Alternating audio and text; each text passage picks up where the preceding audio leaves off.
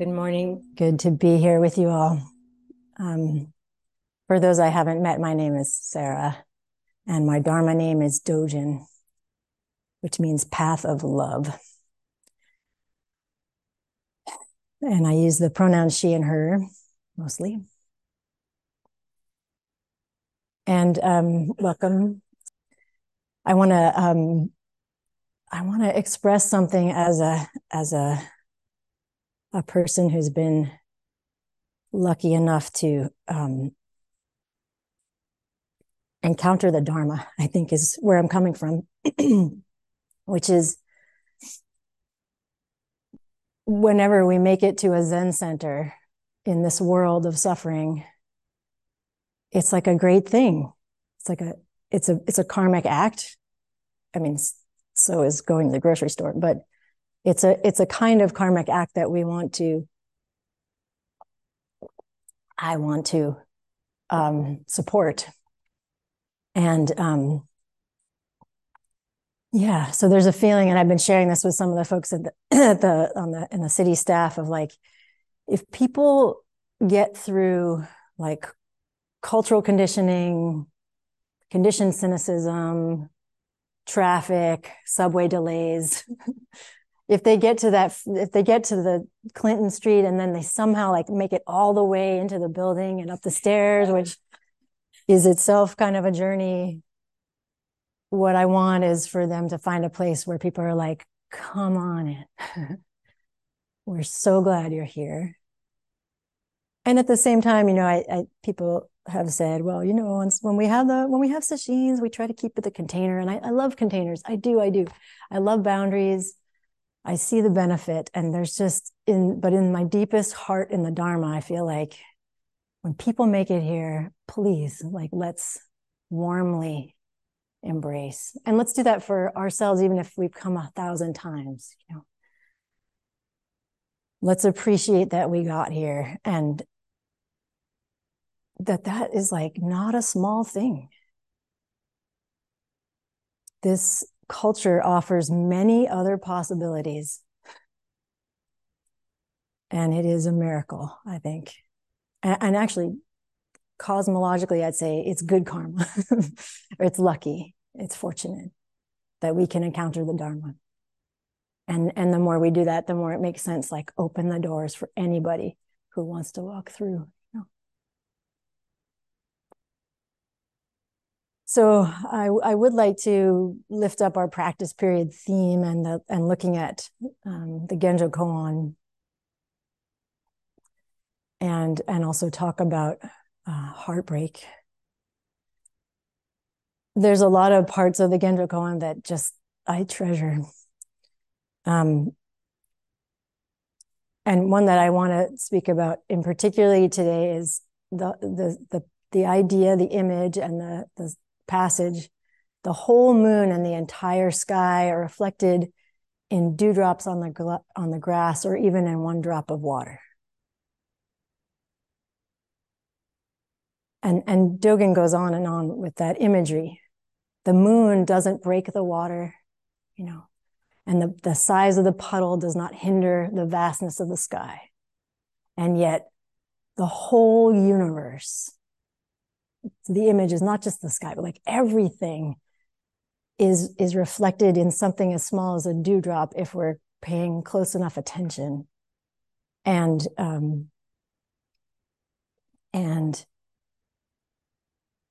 that's like not a problem.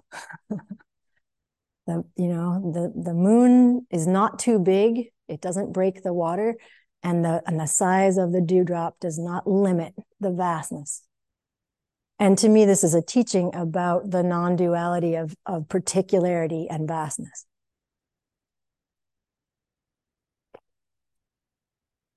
One of the things that can happen for us as sentient beings is that we can think that the particulars of our life are too small to be relevant or to be enough in terms of saving all beings.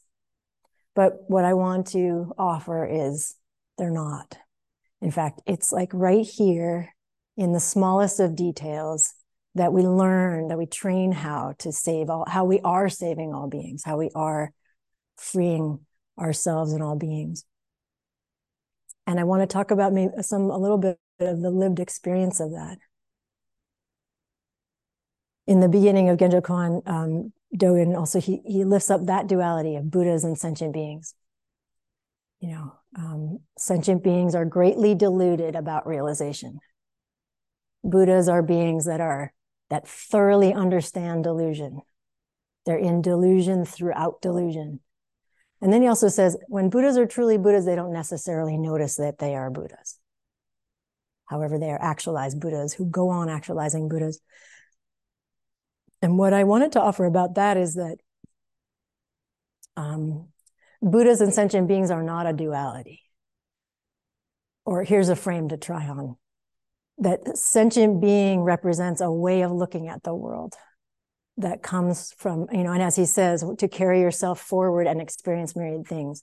When I think I'm separate and I move through the world that way, I'm occupying sentient being location and mind. Every once in a while, when I trip on a Buddha field and suddenly I and all things are arising, I am occupying Buddha mind. And so the way that these things are not opposed to each other or they're not separate is you never know. And actually, I don't know if I've particularly heard anybody else say this, but I want to offer and see what you think about the idea of Buddhas are not a fixed state, but we are Buddhas sometimes. Sometimes we are that. We bring, actually, I have thought this before on Buddha's birthday. I'm like, yeah, every moment is a chance that we might birth a Buddha into the world as ourselves. And when that happens, it's usually because we've softened the delusion of being separate. So we're allowing all things to come forward. So when we listen to Genjo Koan and we chant it, we might try on oh, when are the times in my life that I'm Buddha-ish? And I'm occupying, or Buddha. That sounds a little corny. I was going to say Buddha full, but I don't mean it in that very corny way.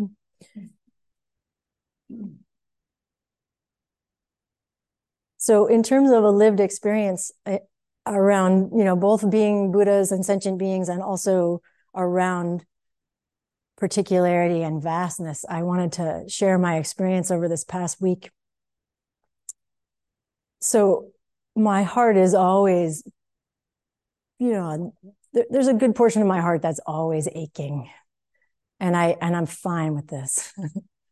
Truthfully, I feel like I've earned this. There's been a lot of loss and pain, and I love this world, and it's a painful place to be. So I'm okay with that. So there's the baseline ache. And then I was really, I feel like there were different parts of my life going all the way back into my childhood. Actually, I've been aware of the pain in Israel and Palestine. I can remember being even like a grade school child and being I don't understand why anyone thought that oppressing some people would fix the pain of having people been oppressed in the Holocaust. And that was, that was a sort of simplified version of things, but wasn't bad for a little kid.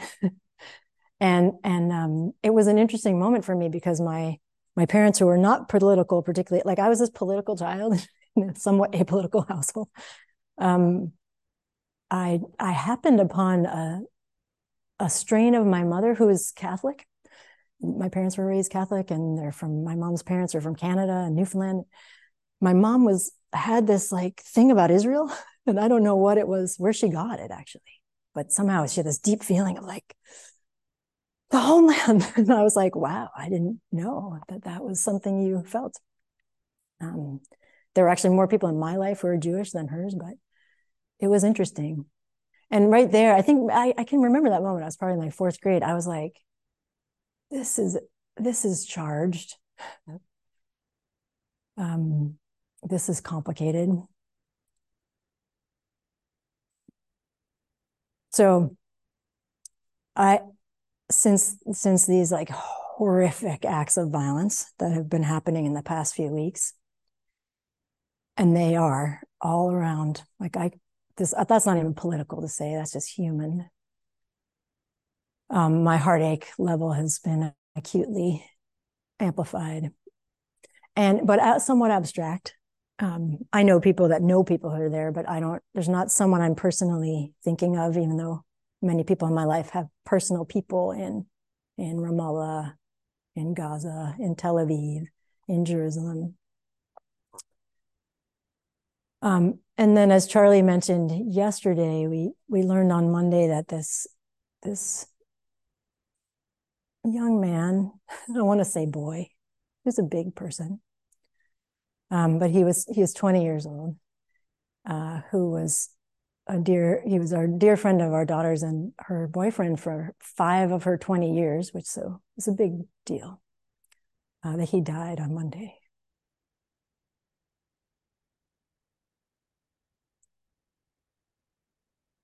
I'm okay. Cry when I say that. Not to elicit worry, but just because it's so painful. And you know what? I'm going to cry because it's particular. This is this beautiful child, actually, who I really wish was still here. I really don't want him to be dead.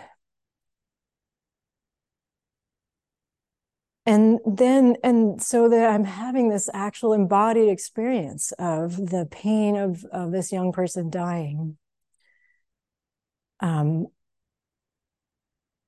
reminding me in my body, like, what does this feel like when a young person dies? Like, this is what it feels like. And hundreds of people that know him are all on some different levels, and his parents are, just devastated, and his brother, who was supposed to protect him, and so that's one child, right? And now I have this doorway. Now I remember, oh, right. So this is happening to thousands of people in a concentrated place.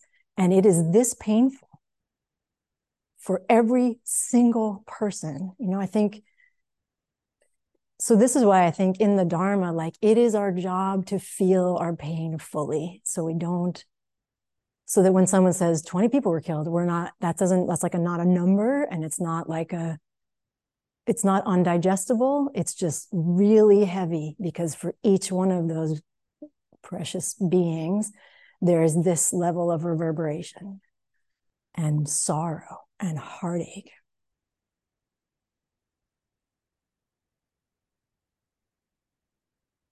Half 50% of the population in Gaza is under 19 years old. Is that familiar to people? 70% under 30. 2% is over 65. Like, it's this region in the world is exceptionally young, and then actually, I think it was my therapist was like, and then there's all the young people that were going to play in the desert. They were going to dance and party, and then they were slaughtered.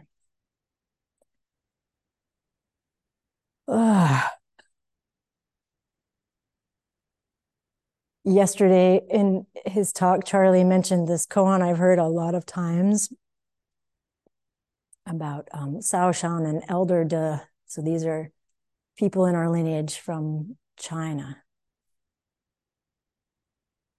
a long time ago, like I think 8th century. And the teacher, Shaoshan, says, the Buddha's true reality body is like space. So here's this image again. The true body of a Buddha is vast beyond our knowing. And it manifests in the world in response to beings. Part of the cosmology in Buddhism is that a Buddha is born into the world when it's needed. So again, when, we might find ourselves being Buddhas because that was needed. It manifests its form in response to beings, like the moon in the water. This is maybe where Dōjin gets this image hundreds of years later. And Shaoshan says to his senior student, how do you explain this principle of response? And Elder De says, it's like a donkey looking into a well. I've heard that a lot of times. I was always like, okay. I actually thought there's probably like a bunch of like, there are probably Chinese stories that make this make sense to people that I don't know. But I was like, oh, like it's like a donkey looking in a well, and seeing its own reflection. And then the teacher, Shaoshang, says that you said 80%, pretty good. And then Elder De says, well, what would you say, teacher? And he says, it's the well looking back at the donkey. And yesterday when Charlie said that, because I've heard it a number of times too, and I think somehow it's in me, this physical thing happened in me. It sounds a little trippy, but I feel I'm going to trust you all with my trippiness. I had a sensation of like all the sorrow in the world turning and looking at me and like claiming me, and my body and my heartache belonging to all the sorrow that's ever been and is now. And the feeling I had was nothing's wrong. I don't even want to say that, actually. I want it to be wrong when children die. But it isn't, actually. In a certain sense, it is. It totally is. And we need to like all work on the ways that it is. And it also isn't because we're mortal, because that's what we are. And that doesn't, and even in that like okayness, it doesn't make it less tragic.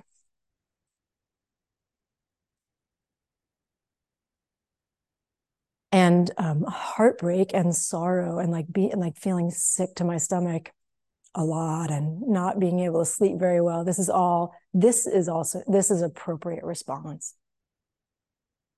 Let it in, be torn up by the devastation of this situation.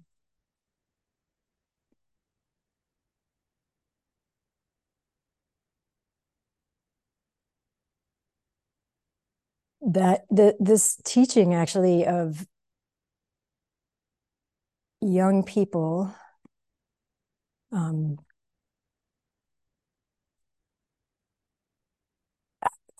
having a right to die, actually, which is that phrase I heard from I have a dear friend who at the same time in our early 20s, in our young adult life where I started going into Buddhism, she was claiming Orthodox Judaism. So we both went in and we both kind of went deep. I went to the monastery and she went to Israel, and she has 5 children and lives and as an Orthodox Jew. And I was at the birth of her first child, Yonim. And then because our lives had separated, I hadn't seen them much. I came soon after her second child was born, her daughter. I hadn't even met some of her younger children. And then every July around Yonim's birthday, I would think about him. I remember his birth, and it's such a gift to be there when someone comes in, I felt very connected to him, even though I hadn't spent a lot of time with him. The day before his 21st birthday, he drowned in a drowning accident high in the Sierras, and he died. And his mom emailed me, Yonim is dead. And I was like, no, no. And then she told me about, and I wish I should have asked her to tell me the name. I didn't know it was going to come up. Maybe I'll find the name of this person. There was this guy who, I can't remember if he was Jewish himself, but he was like a child psychologist in the years before the Holocaust, and he worked with children, and he worked particularly kids who were Jewish, and he ended up going with kids that he worked with to the concentration camp and dying there with them. But he was a philosopher about children, about children's psychology, and this is like in the 30s, 40s. One of the things that she read that he said was that one of the things, if we want to love children fully, we have to understand that they have a right to die. And it was super meaningful to her as a parent of a child who died. And for me too, I also am a parent of an infant who died. So it's a different story, but it's resonant. And I think about it a lot. And I think about how we all want to, like, I want to deflect from that. And I also feel like this person offered a gift in saying that. Because if we can't see that children are mortal, we can't see them all the way. We can't love them fully, And if we can't see that, like Charlie was saying yesterday, like if they don't make it into a thriving adulthood, that's okay, then we can't love them fully. Some people are not here for long. And it's awful and it's tragic, and it's also okay. Or we can love that reality.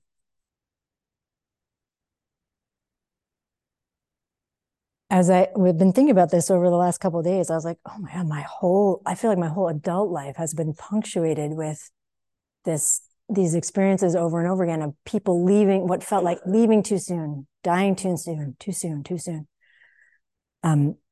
For me, the first person that had that feeling was my mom. When I was in my early 20s, she died when she was 47.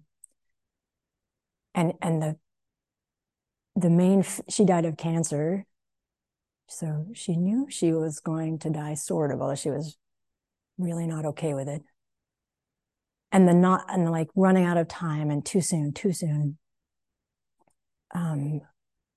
So there's just the tragedy of her death, but then on top of it was the tragedy of the lack of alignment with this being reality, that for me is quite painful. And then we had a daughter, Sati, who was here for a day. And I know I've talked about her before. She would be 16. But that was a big teaching in my life, the day of her life, or her embodied life, I should say. Something was very present for me that day of like, there's nothing wrong. It's just not what I expected. There's not what I wanted. Nobody wants this. Nobody wants to birth a child into the world to then help them leave. It's just very hard. But it's also okay. Like there's this integrity to her life that I felt like the Dharma supported me to see. Like, oh, okay. This is how it is. And we stayed in the hospital another day just to have time with her body and just to figure out like, what the fuck just happened? And when we got home, our older daughter, Kaya, was 4, and she had gotten a Ranger Rick magazine. I might have told this story before too. She got this Ranger Rick magazine, and on the back of the Ranger Rick magazine, it had a profile of a Luna moth. This is the profile of the month. And the Luna moth is, as far as I understand, I should go back and look it up. Here's what I remember from looking at the back of that magazine with her that day, was that Luna moths live for a day or so. They don't have mouths. They don't eat. They're here, they're born, they reproduce, they leave. And there was something about that of like, oh, the world includes this. There's nothing wrong with a Luna moth,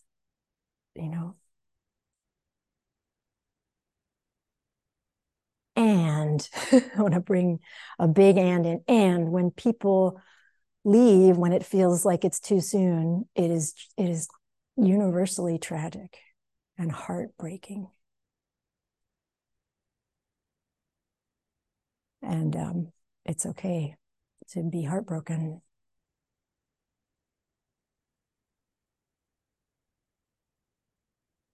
In the Genjo Koan, there's also this line: each reflection, no matter how long or short its duration, manifests the vastness of the dewdrop,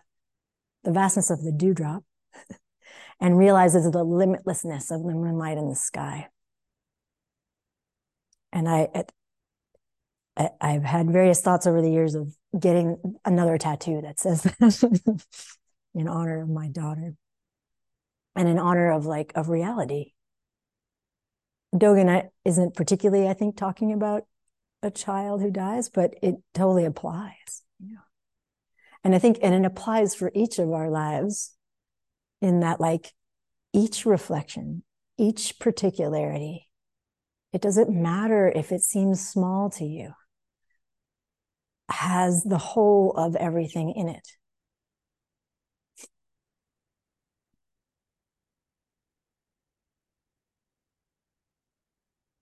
Another point he says, it is like a palace. It is like a jewel. There's everything and all things. And then he says, all things are like this. Although they might look round or square, the other features of oceans and mountains are infinite in variety. Whole worlds are there. And then he says, it is possible to illustrate this with more analogy, practice, enlightenment, and people are like this. Whole worlds are here.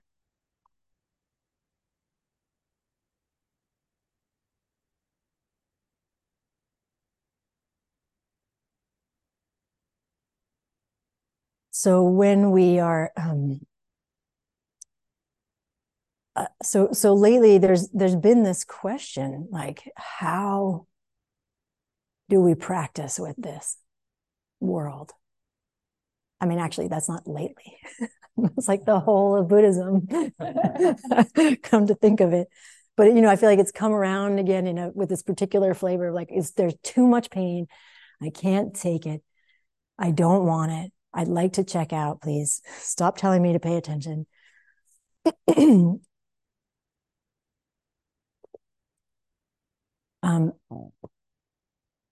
I find this encouragement in the Dharma. I find this encouragement in our lineage. I find this encouragement in the Genjo Koan itself. Here is the place. Here the way unfolds, right in my particular pain, even if it seems small, even if no one else can see it. Right here is the training ground for how I figure out how to respond to the entire world. And if my habit is to skip over my own pain, I won't be able to fully meet and respond to the world. If my habit is to think about my pain, but then be like, oh, it's nothing compared to blah, blah, blah, blah,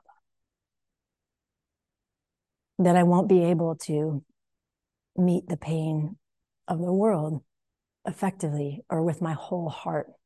I'll be a little held back because I haven't trained in the local. And by local, I mean ourselves. I also want to offer that as we've been, this practice engagement of non-duality is our theme this fall. And this feeling of duality is delusion and it's going to lead us in the wrong direction. But then we're trying to encourage everybody, but pay attention to it. Buddhas have great realization of delusion. Pay attention. That one of the things that keeps coming up for me is I get dualistic to usually as a mode of protection. And I want to offer that because I find that really helpful in terms of flavoring my attention with compassion. When I notice I'm being dualistic or separate or oversimplified, right and wrong, good and bad, I've got the answer. Or even when I'm not, enough of that, I'm checking out. or I'm gonna, that's wrong, and I know it's wrong. All of it, all that dualistic thing. Like, one of the things that we can hold is, I'm protecting myself. So what's that about? What's underneath it that I'm protecting? Why am I trying to oversimplify the world? And for me, that's been this encouragement. Then I like physically soften, or actually, first I feel the pain, like, oh, I'm clenching, and it's like, and in that softening, I feel this capacity for letting things be complicated, that I think is our best bet. I understand the thinking that says, no, we have to get really clear. We have to know what's right and wrong, and then we'll be able to fix it. Try it. You give that a try. And pay close attention to, like, what happens. In my experience, when I have that stance, more suffering. It might be more subtle. It just doesn't lead me to a place of liberation. And so what I want to offer for us is that when we notice duality, when we notice, like, right and wrong, good and bad, I'm right, I'm good, I'm bad, like this stuff, even again, like really locally, I'm good enough, I'm not good enough.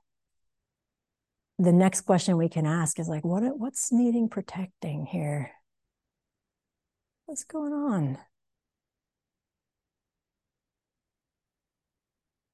And then can I soften into things being complicated, more complicated than I can comprehend, actually, even with the super internal. And because weirdly, I would say, in my experience, from that place, there's much more, for lack of a better word, like useful activity. It's just, I think it's easier to be skillful from that place where things are complicated.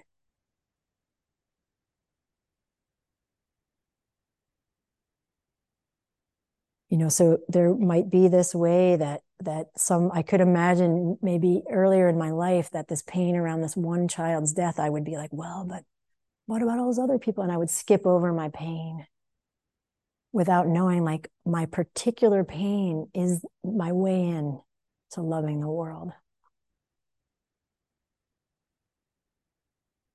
The last thing I just want to name is that I was taught, and I imagine some of you share this conditioning, that to care for the world, I needed to forget about myself. Like, don't be selfish. Think about others. And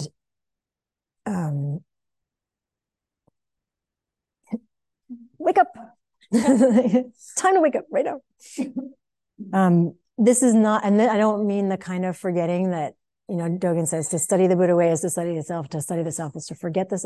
I don't mean that. I mean forgetting the self in terms of, like, not attending, not caring for who we are, not noticing our pain. In fact, skipping over our pain and diminishing our pain. Here's a good story. I have so much, who am I to complain? We're not complaining when we feel our pain. We're having an appropriate response. We are sensate beings. We're sensitive beings. This world is painful and we're feeling it. And that's relevant and important. So we start here. And we really start to understand, like, we're training here.